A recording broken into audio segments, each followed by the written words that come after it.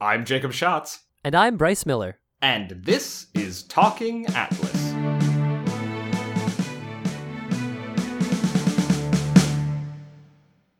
How many days can you take to spoil one set? With Dominaria, we've almost lost count. As we celebrate a return to the root of Magic's multiverse, the cards are arriving. Each day spent refreshing brings us closer to the full spoiler. I've lived through the season, and I know. This time, it will be different. Together, we will revel in these reveals. For about a month. Dominaria cannot wait, and neither will we. Thank you. I had no idea what was coming. I was just told that Jacob had a great cold intro. I said that I had a cold intro. I gave no quality on it. You are right. You said it was a cold intro, and you said it would be great to not lead in with anything else. Welcome to Spoiler Season Dominaria, everybody. It's been a long time coming. Or in some ways, it was a really short time in coming, because we accidentally started it really, really early, but only kind of partially with the cards, not the flavor text, and not the images. It's been very strange. But now we're through week 1 of literal actual spoiler season. As opposed to literal leak season, which is really most seasons, let's be honest here. There's so many products. Anyway, we could sit here bantering all day. Jacob knows that, I know that, you might not know that, we're not going to prove it to you. Instead, we are going to start going through these cards because there's already a ton to talk about, and this is only week 1 of actual official spoilers. We're going through the reveals chronologically, starting with the first time that we got an entire card spoiled, art, flavor text, etc. And that means that we get to start with Hominid Explorer. God. 3 and a blue for a 3/3 creature, Hominid Scout. When Hominid Explorer enters the battlefield, target player puts the top 4 cards of their library into their graveyard. Flavor text, Hominids spread northward from Sarpedia as the climate cooled, raiding coastal sediments for supplies. Time of Ice. They were raiding coastal sediments? They were stealing from rocks on the coast? Settlements, though it does look like this guy's got some rocks tied to him. He did seem kind of weighed down. You look into his beady eyes and you see the heaviness of existence. No, I look into his type line, creature Hominid Scout. Then I see the heaviness of his existence. For those of you who don't know what a hominid is, it's a lobster person. Lobster person, to distinguish from, say, crab person, or crawfish person, or shrimp person? That's a concerning image right there. Crustacean person. I honestly don't know if lobsters are the key source for a hominid art. Yeah, crustacean person is probably the most accurate statement. You see, I have a bit of a beef, which is not intending to be a pun, with hominids. You see, hominids water down my crustacean tribal deck. That was intended to be a pun. Not really a pun. More of a snakes versus Naga joke. Because I do have very strong feelings on snakes versus Naga. I don't actually have strong feelings on hominid versus crab versus other crustacean. Are trilobites crustaceans? Were they crustaceans? I could not tell you. There is a trilobite card. If you missed it in Ixalan, that actually is a thing. One creature with type line trilobite. Beside the point, it was a joke. Let's move on. We talked a bit about the sagas last week, or 2 weeks ago, as the case may be. I'll try to give you a brief overview right now. Saga is an enchantment subtype in Dominaria. All the enchantments are flavored to be things from Dominaria's history that would have been written down in some form.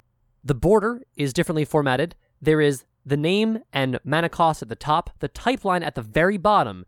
In between on the left side is the rules text. On the right side is a lovely, lengthy piece of art. When it enters the battlefield, it gets a lore counter. On your turn after your draw step, so actually during your main phase, it gets another lore counter. After 3 happens, you sacrifice it, and each of the abilities are divided up based upon what lore counter was just added to it. Phyrexian Scriptures is the first one that we saw the full card of. At 1, you put a +1/+1 counter on up to 1 target creature. That creature becomes an artifact in addition to its other types. 2 is destroy all non-artifact creatures. Then 3 is exile all cards from all opponents' graveyards. I don't have a great deal more to say mechanically about sagas than we already said. They're cool, they're new design space, the border play is weird, but I think it's what you get when Richard Garfield works in your set, and that's great. And I look forward to seeing more of these horizontal arts. Sorry, opposite, vertical. It's been a long day. It hasn't been a long day. It's been a pretty normal day. Every piece of art for the sagas has just been phenomenal. The Phyrexian scriptures are no exception, with, I want to say a Phyrexian altar, but that's an actual term and has card and art space associated with it. Is this a Phyrexian altar? Well, I'll tell you my reading of it. There is an inscription in stone, at the top of which is Yawgmoth's mask, which is crying blood onto Phyrexian text, and there is an arm over top. I'm pretty sure that arm is a sacrifice. Well, sorry. The arm is attached to a sacrifice who probably bled out and is what the mask is bleeding. So yes, I'm going to say it's an altar. If you just sacrifice an arm, you only get 1/2 of a colorless mana. Whoa, Jacob. Phyrexian altar gives you 1 mana of any color. Get it right. You think you're going to get a colored mana for just an arm? No, but colorless mana coming from an altar, I think Ashnod's altar. It's fine. It's okay. Our jokes are really not landing right now. During our mechanics breakdown 2 weeks ago, we talked about legendary sorceries. There are 6 in this set, and they all have art by Noah Bradley, and every art is gorgeous. The first legendary sorcery that was revealed to us was Urza's Ruinous Blast. 4 and a white for a legendary sorcery. And as a reminder, you may cast a legendary sorcery only if you control a legendary creature or planeswalker. Exile all non-land permanents that aren't legendary. Centuries ago, one man's vengeance plunged the world into ice and darkness. Got a little Kingdom Hearts at the end there. Darkness. Give in to the darkness inside your heart. I don't think that's actually a piece of dialogue. I do like Kingdom Hearts, never played that game, so all I know is darkness. I mean, that's fair. This is representative of Urza using the Golgothian Silex to end the Antiquities War against his brother Mishra, and take out an island, and also ignite his Planeswalker Spark. If you want a fun trip through magic, mechanical, and flavorful history, go take a look at Golgothian Silex. It's 4 mana for an artifact, 1 tap. Each non-token permanent with a name originally printed in the Antiquities expansion is sacrificed by its controller. The Magic Comprehensive Rules, in order to make this weird card work, actually lists out every single card that this applies to. I mean, it's nice, but it's no Apocalypse Chime. Yep. You. With the exception of the odd man out 6th multicolor card, these legendary sorceries are a very tight cycle. They're all someone's blank blank. Urza's Ruinous Blast, Karn's Temporal Sundering, Yawgmoth's Vile Offering, Jaya's Immolating Inferno, and Kamal's Druidic Vow, as mentioned, all with fantastic art by Noah Bradley. I would like to call special attention to the art for Karn's Temporal Sundering. It's 4 blue for a legendary sorcery. Target player takes an extra turn after this one. Return up to 1 target non-land permanent to its owner's hand. Exile Karn's Temporal Sundering. Karn is featured in the center of the art, and across it from left to right are a series of vertical slices, as opposed to left to right horizontal slices, I guess, that show different times of day and clearly times of history or alternate history in Dominaria. It's probably one of my favorite pieces of Magic art that I've seen in this set. Small comment that is a critique but isn't really Noah Bradley's fault. Take a look at the full art for this card. This art is meant to depict some of the chaos that was kind of accidentally wrought by Karn in him being sent back in time and meddling with the timeline. Consequently, his expression is intended to be one of panic or sort of screaming. It turns out, a silver golem screaming looks really silly. Again, no offense to Noah Bradley, lovely art. He may have been put in between a rock and a Karn place, and the result is a very silly golem. Well, a very silly golem's face. The rest of the golem is fine. Boo! I was originally going to say a rock and a hard place, the hard place being the golem, but, 6 of one, half a dozen Karns of the other. While we're here, I should mention that Primeval's Glorious Rebirth is a slam dunk for Super Friends decks everywhere, so long as they have white-black. It's 5 white-black for a legendary sorcery. Return all legendary permanent cards from your graveyard to the battlefield. Probably the only other deck that this will apply to are decks with Legends Matters themes, which is not going to be many, seeing as the predominant existing Legends Matter commander is Captain Sisay in white-green. But there are so many Legend Matters toys in this set that we'll probably see it in other colors too. I don't know how to neatly integrate this into other parts of our spoiler here, but I believe the reason that Primeval's Glorious Rebirth exists as the 6th legendary sorcery is because white-black has a slightly higher concentration of legendary creatures as the representative of the legendary sub-theme for the archetypes in this set. The draft uncommons for this set, that is a cycle of 10 2-color cards that represent the 2-color combinations and their draft archetypes, appear to be a cycle of legendary creatures. The first one that we got to see was Shauna, Sisay's Legacy. White-green for a 0/0 legendary creature human warrior. She can't be the target of abilities your opponents control, and she gets +1/+1 for each creature you control. As a consequence of this cycle, and also a consequence of numerous uncommon legendary creatures, this set's going to be real weird for Commander and Pauper Commander. Pauper Commander is an obscure format, let me be honest, that I'm quite fond of, that involves building a deck of all commons with an uncommon creature as your commander. There have not been many uncommon legends. In fact, I think the only previous time we saw that in modern Magic was Kamigawa, previously in Legends and some other really early sets. A lot of these can be built for both Commander and Pauper Commander. I don't know what that means. I don't know what I would rather do if I saw one that I liked. I would probably be conflicted until I decide whether or not I want to build any of these. Not only that, but all of these creatures are going to be legal as commanders in Brawl, too. It's true. That's 3 commander variants that these cards are getting entered into on their first printing. Well, 3 that more than 10 people care about. Hey, Shauna Sisay's Legacy is legal in Tiny Leaders. That she is. And 2 voices chorused out in celebration. I thought you were going to say, and 2 voices listening to this podcast just went, hey, I play Tiny Leaders. You guys are jerks.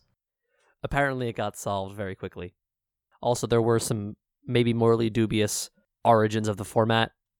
There were some theories about who put it together and who was trying to profit off of selling cards that wouldn't otherwise have a demand. It's fine. We don't need to get into this dead format. We'll let sleeping formats We won't beat a dead format? Oh no, it's a bummer. Quick, let's transition to something that's not a bummer. Zhalfir and Void. No, dang it. Hey, no, I mean, it's fine. It's another bummer. It's an okay land. It's fine, don't worry. How about this really cute 2-card cycle? Wizard's Lightning and Wizard's Retort. Sure. Wizard's Lightning is 2 in a red for an instant. It costs 2 less to cast if you control a wizard. It deals 3 damage to any target, which means, as review, creature, planeswalker, or player. Then there's Wizard's Retort. 1 blue. It's an instant. It costs 1 less if you control a wizard. Counter target spell. The flavor text of Wizard's Lightning is, the study of magic began when the first mage taught herself to throw lightning. Attributed to Naban, Dean of Iteration. Then, on the other card, we have, the second mage learned to dissipate blasts of lightning. Threat and response. Thus did the study of magic progress. Also attributed to Naban.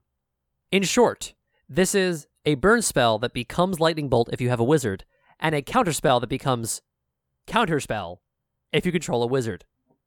I'm becoming fond of the strictly better cancels we've been getting.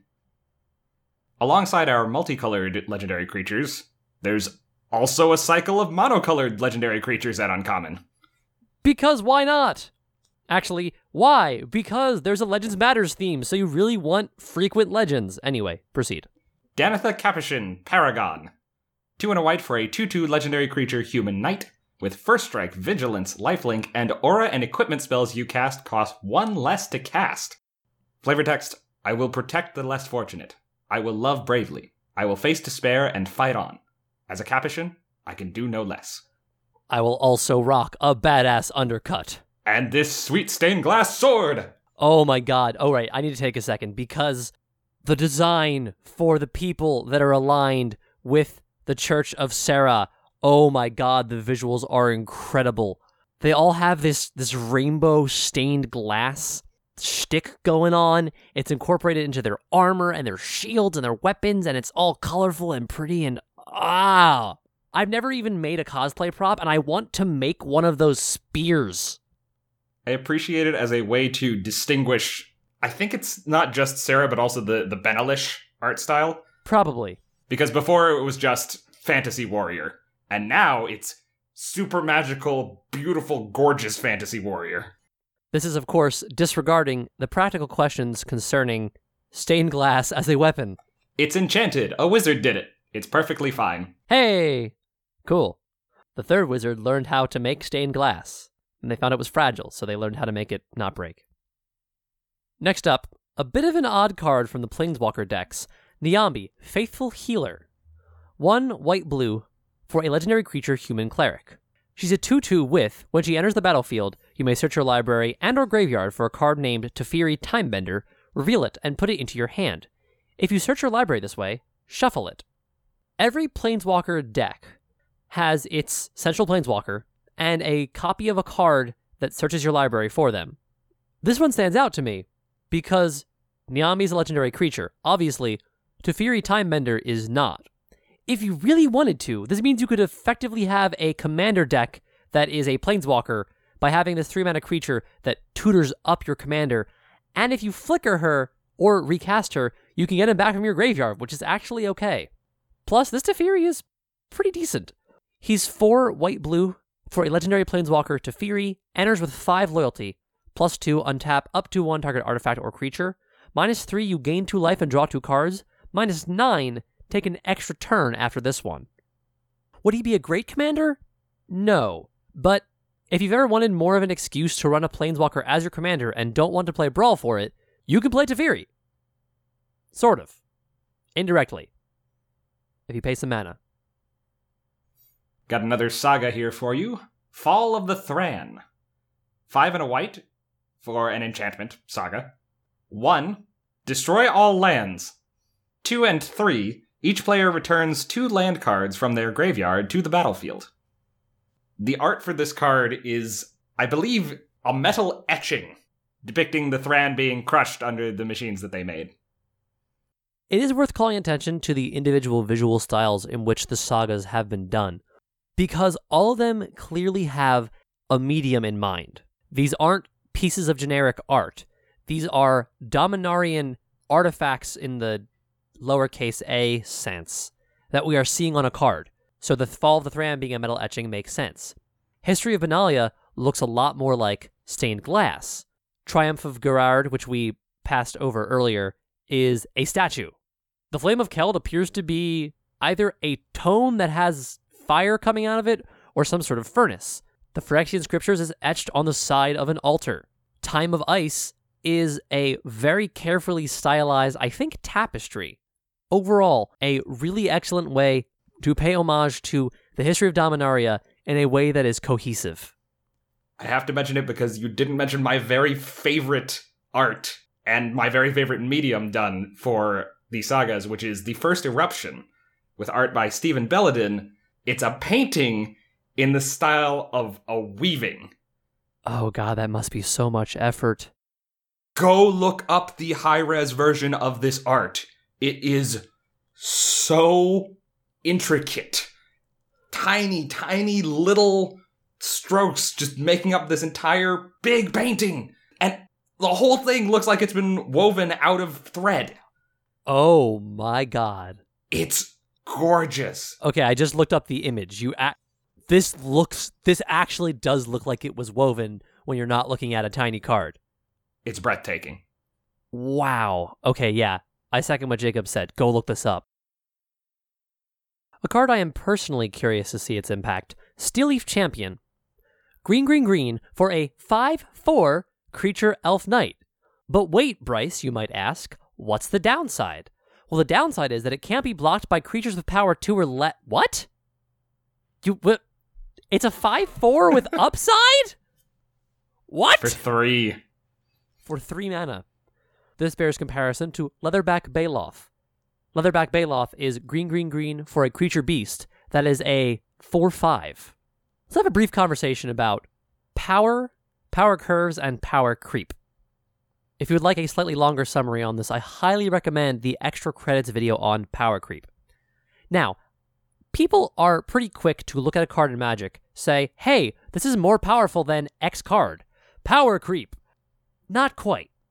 Because power creep is not about a strictly better card being printed. Power creep is about a strictly better card being printed when the card it is better than is already on the power curve or above the power curve for the game. What does that mean? Well, in the case of Magic, it would probably mean that it shows up in competitive formats with regularity. Looking at a modern staple like Snapcaster Mage. Snapcaster Mage is played in almost every blue deck in Modern. Maybe almost every? I'd say almost every. The majority of blue decks in Modern. Yeah, I'll take it. If they printed a Snapcaster that was a 2-2 instead of a 2-1, that would absolutely be power creep, because they made a card that was already competitive better. On the other hand, Leatherback Baloth is not really competitive. I should know. I tried playing a mono green devotion deck that used it. Steelleaf Champion, on the other hand, could be competitively viable. If it is, I would like to head off those of you who might be quick to say, look, power creep. Wizards can't steward their game because they're pretty good at it. Next up, a card that some Magic players, like myself, have been waiting for literally years. I'm going to say at least 2. Dwara, Weatherlight Captain. Dwara is 2 blue-red for a 3/3 legendary creature human artificer. Whenever you cast a historic spell, draw a card. Reminder text, artifacts, legendaries, and sagas are historic. Way back when, in the fall of 2015, we got Commander 2015. The decks were enemy-colored, colors that oppose each other on the back of a Magic card, that little pentacle, so it's white, black, blue-red, etc., etc. Me and many other people were expecting that we would get a blue-red Artificer Commander in that set, because that's an archetype that is, especially in recent years, pretty powerfully emphasized. We've seen a lot of notable mono-blue Artificers, that's nothing new, but we've also seen the surgence of... Surgence? I guess you can surge. You can resurge. And I don't think you can have a surgence. Yeah, you can have a resurgence, but you can't have a surgence. The recent proliferation, there we go, of mono-red artifact mechanics that have showed up previously as early as Mirrodin, if not earlier, but definitely came into their own in the past 3 or 4 years. We did not, as you might guess, get a blue-red Artificer Commander in that set. This is finally our blue-red Artificer Commander, with other upsides as well. Additionally, we have the full reveal of a legendary creature that some of us have been waiting for nearly a month. Oh man! Slimefoot the Stowaway! Actually, though, I do like Slimefoot quite a lot. 1 black-green for a 2/3 legendary creature, Fungus. Whenever a Saproling you control dies, Slimefoot the Stowaway deals 1 damage to each opponent, and you gain 1 life. Activated ability of 4 mana, create a 1/1 green Saproling creature token. Flavor text, Ajwara restored the Weatherlight. A mushroom growing in its hold unexpectedly became her first crew member. The art is better than I could have ever imagined because it depicts a kindly-looking Slimefoot with a bunch of little Saproling friends. They're so cute. They got little mushroom caps that are actually hats.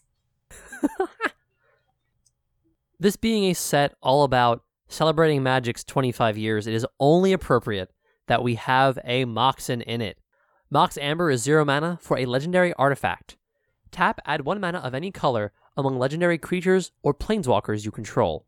Flavor text, a moment in time made tangible. It has the power to realize epic visions. The original Moxen, Mox Ruby, Mox Jet, et al., were 0 mana artifacts that tapped for a given color, so there was a cycle of them. We've probably had 3 or 4 other Moxen over Magic's history. Chrome Mox, Mox Opal, and now Mox Amber. Am I forgetting? Oh, Mox Diamond. The difficulty of making a Moxen, no, Moxen is plural. The difficulty of making a Mox, a singular Mox, is that we can't do broken 0 mana artifacts anymore. It's going to go really poorly for Modern. But Mox Amber seems sufficiently safe, seeing as the earliest you could use it is turn 1 by playing something like Zurgo Bellstriker or Isamaru Hound of Konda, which, let's be honest, doesn't happen very often in any format. Except in Commander. Actually, Mox Amber is probably going to be an Isamaru Hound of Konda staple. All 3 Planeswalker cards for this set have been fully spoiled now, and they are all 3 returning Old Walkers. The first is Teferi, Hero of Dominaria. 3 white-blue for a legendary Planeswalker Teferi, comes in with 4 loyalty counters. +1, draw a card. At the beginning of the next end step, untap 2 lands. -3, put target non-land permanent into its owner's library, 3rd from the top. And -8, you get an emblem with, whenever you draw a card, exile target permanent an opponent controls. Second, Jaya Ballard is 2 red for a legendary Planeswalker Jaya. She enters the battlefield with 5 loyalty counters. +1, add red. Spend this mana only to cast instant and sorcery spells. +1 also, discard up to 3 cards, then draw that many cards. -8, you get an emblem with, you may cast instant and sorcery cards from your graveyard. If a card cast this way would be put into your graveyard, exile it instead. Essentially, all of your instant sorceries have flashback. And finally, Karn, Scion of Urza. I'm not going to do that for the whole thing. No, I need you to keep your voice for next week's episode. 4 mana, 4 generic mana, for a legendary Planeswalker, Karn. He comes in with 5 loyalty counters. +1, reveal the top 2 cards of your library. An opponent chooses one of them. Put that card into your hand, and exile the other with a silver counter on it. -1, put a card you own with a silver counter on it from exile into your hand. -2, create a 0/0 colorless construct artifact creature token with, this creature gets +1/+1 for each artifact you control. Hello everyone and welcome to this week's episode of Is This Karn Planeswalker Going to Be Competitively Playable? Our contestant this week is Jacob Schatz. It's great to be here. Feeling good. All right, Jacob, are you ready for your first question this week? Yes. Your question is Karn, Scion of Urza, going to be competitively viable in any way? Okay, I don't know, maybe probably. Final answer. Let's check the board. That's correct, because I also have no idea how competitive formats work. And the crowd goes mild. I'm glad how good we are at improvising. I'm just happy to see Karn again. That's also true. I have to do my usual dance of hoping that he isn't good enough for competitive formats so that I can get one cheaply for my Super Friends deck. At least probably. 4 mana for a source of card advantage and also blockers is really okay as far as Super Friends goes. Unfortunately, you may have to wait until he's out of Standard because Mark Rosewater said on his Tumblr that they're introducing a rules change to Brawl that will more easily allow you to play a colorless brawler, I guess, the commander for the Brawl format. Are they letting you use basic lands as an exception? They haven't said what the tweak is yet. Huh. He just said, stay tuned for a thing that'll let you play your colorless brawler. In Before Wastes reprint? I think it's more likely that they're going to say that basic lands don't have a color identity for Brawl. I agree. I would love a Waste reprint, but they'd have to keep doing it in Standard, and I don't know that they want to do that. Yeah, that would be weird. As much as it could upset me that Karn may be expensive due to Brawl demand, that would be a pretty neat deck. I would enjoy the deck, even if it got in the way of me playing it in my other deck. Even though I am a player who has joined within the last few years of Magic's history, I appreciate that all of the Planeswalker cards for this set were from characters from before the mending. 2 of these characters we haven't seen in a while, and they haven't gotten new cards in years. Certainly. Jaya Ballard has not had a card, I believe, since original Time Spiral, as opposed to the sequel to Time Spiral. Since Time Spiral. And she's been referenced in story a few times because she accidentally created a monastery on Regatha. Teferi did get a reference because he was the mono blue planeswalker in the Commander 2014 Planeswalker Commander decks. But it does hold that these are pretty big Magic characters that have not had Spotlight in a long time. And even though I am not in the camp that hates the Gatewatch, when we go back to Dominaria, we can't focus on the Gatewatch. Not for an anniversary set. I agree entirely. Next up, a card that had to happen, and I am very glad that it did. Weatherlight. It's 4 mana for a legendary artifact vehicle, because we have those now. It's a 4/5 with flying. It has crew 3, which means that it isn't a creature normally, but you can tap creatures with a total power of 3 or more to crew it, then it becomes a creature till end of turn. The rest of its ability is, whenever it deals combat damage to a player, look at the top 5 cards of your library. You may reveal a historic card from among them, and put it into your hand. Put the rest on the bottom of your library in a random order. Mechanically, this seems fine to me. Card advantage on a vehicle. What could possibly go wrong?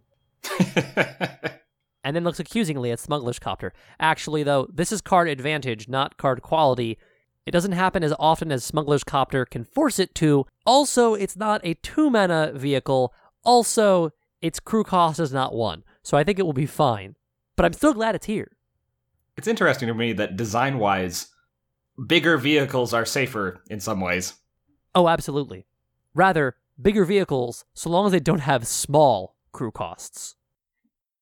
Mechanically related to Weatherlight is Board the Weatherlight. That may come as no surprise. It's 1 and a white for a sorcery. Look at the top 5 cards of your library. You may reveal a historic card from among them and put it into your hand. Put the rest on the bottom of your library in a random order. First off, yes, it's cute that Board the Weatherlight is the thing the Weatherlight does. More importantly, since when does white get tweaked versions of mulch effects? Have we ever seen this kind of card quality in white, or card selection?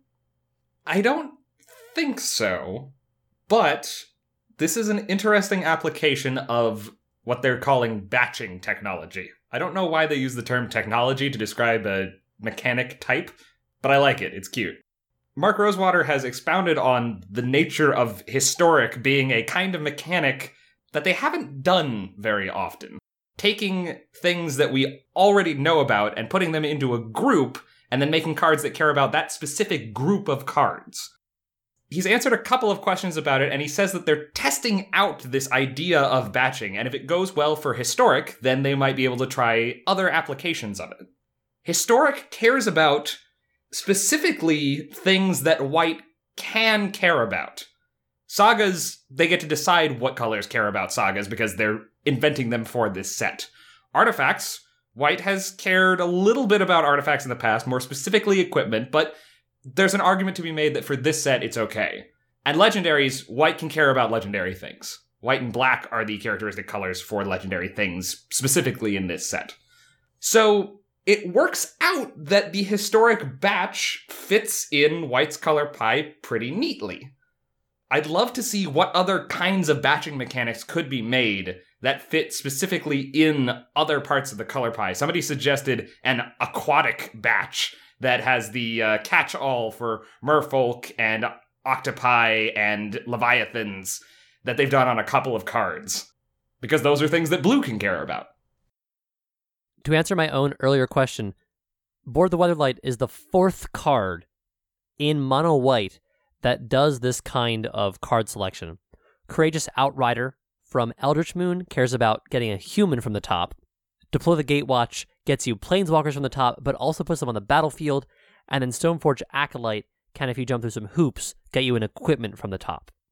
So the answer is more than I remembered, but this is also the first that is a cantrip in the traditional sense. Next up, we have the big bad for the Gatewatch half of this set story, Demon Lord Belzenlock. 4 black for a legendary creature, Elder Demon.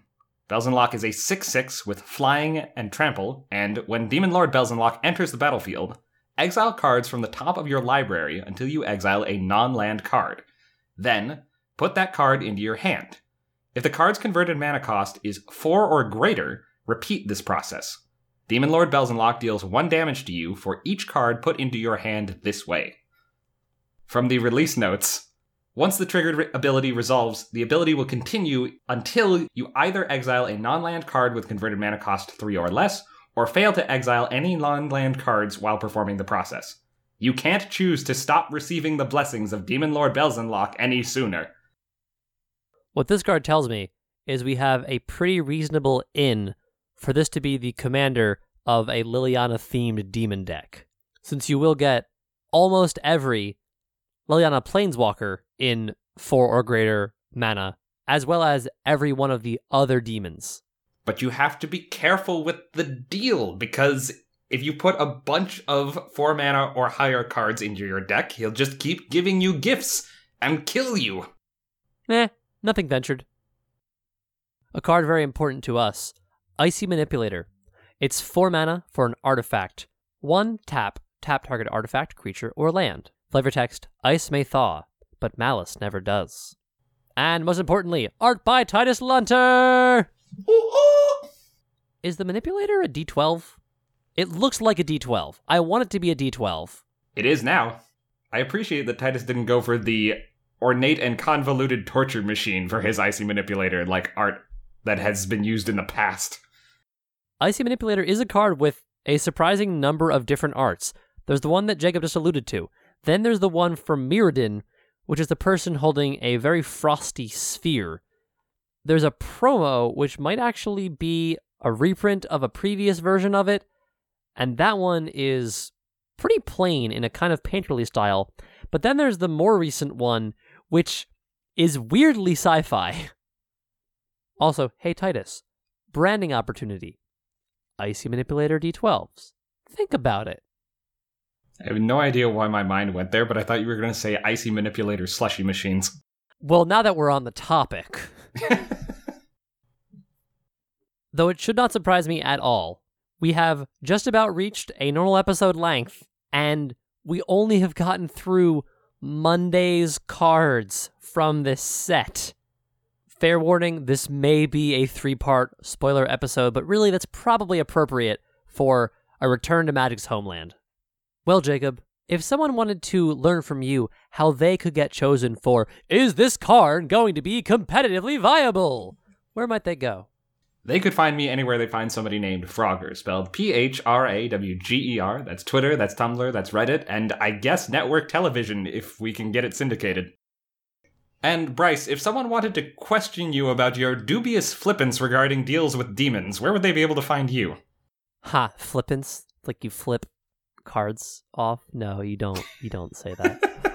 They can find me on Twitter as walking_atlas, or you can email us at info@opalnebula.com.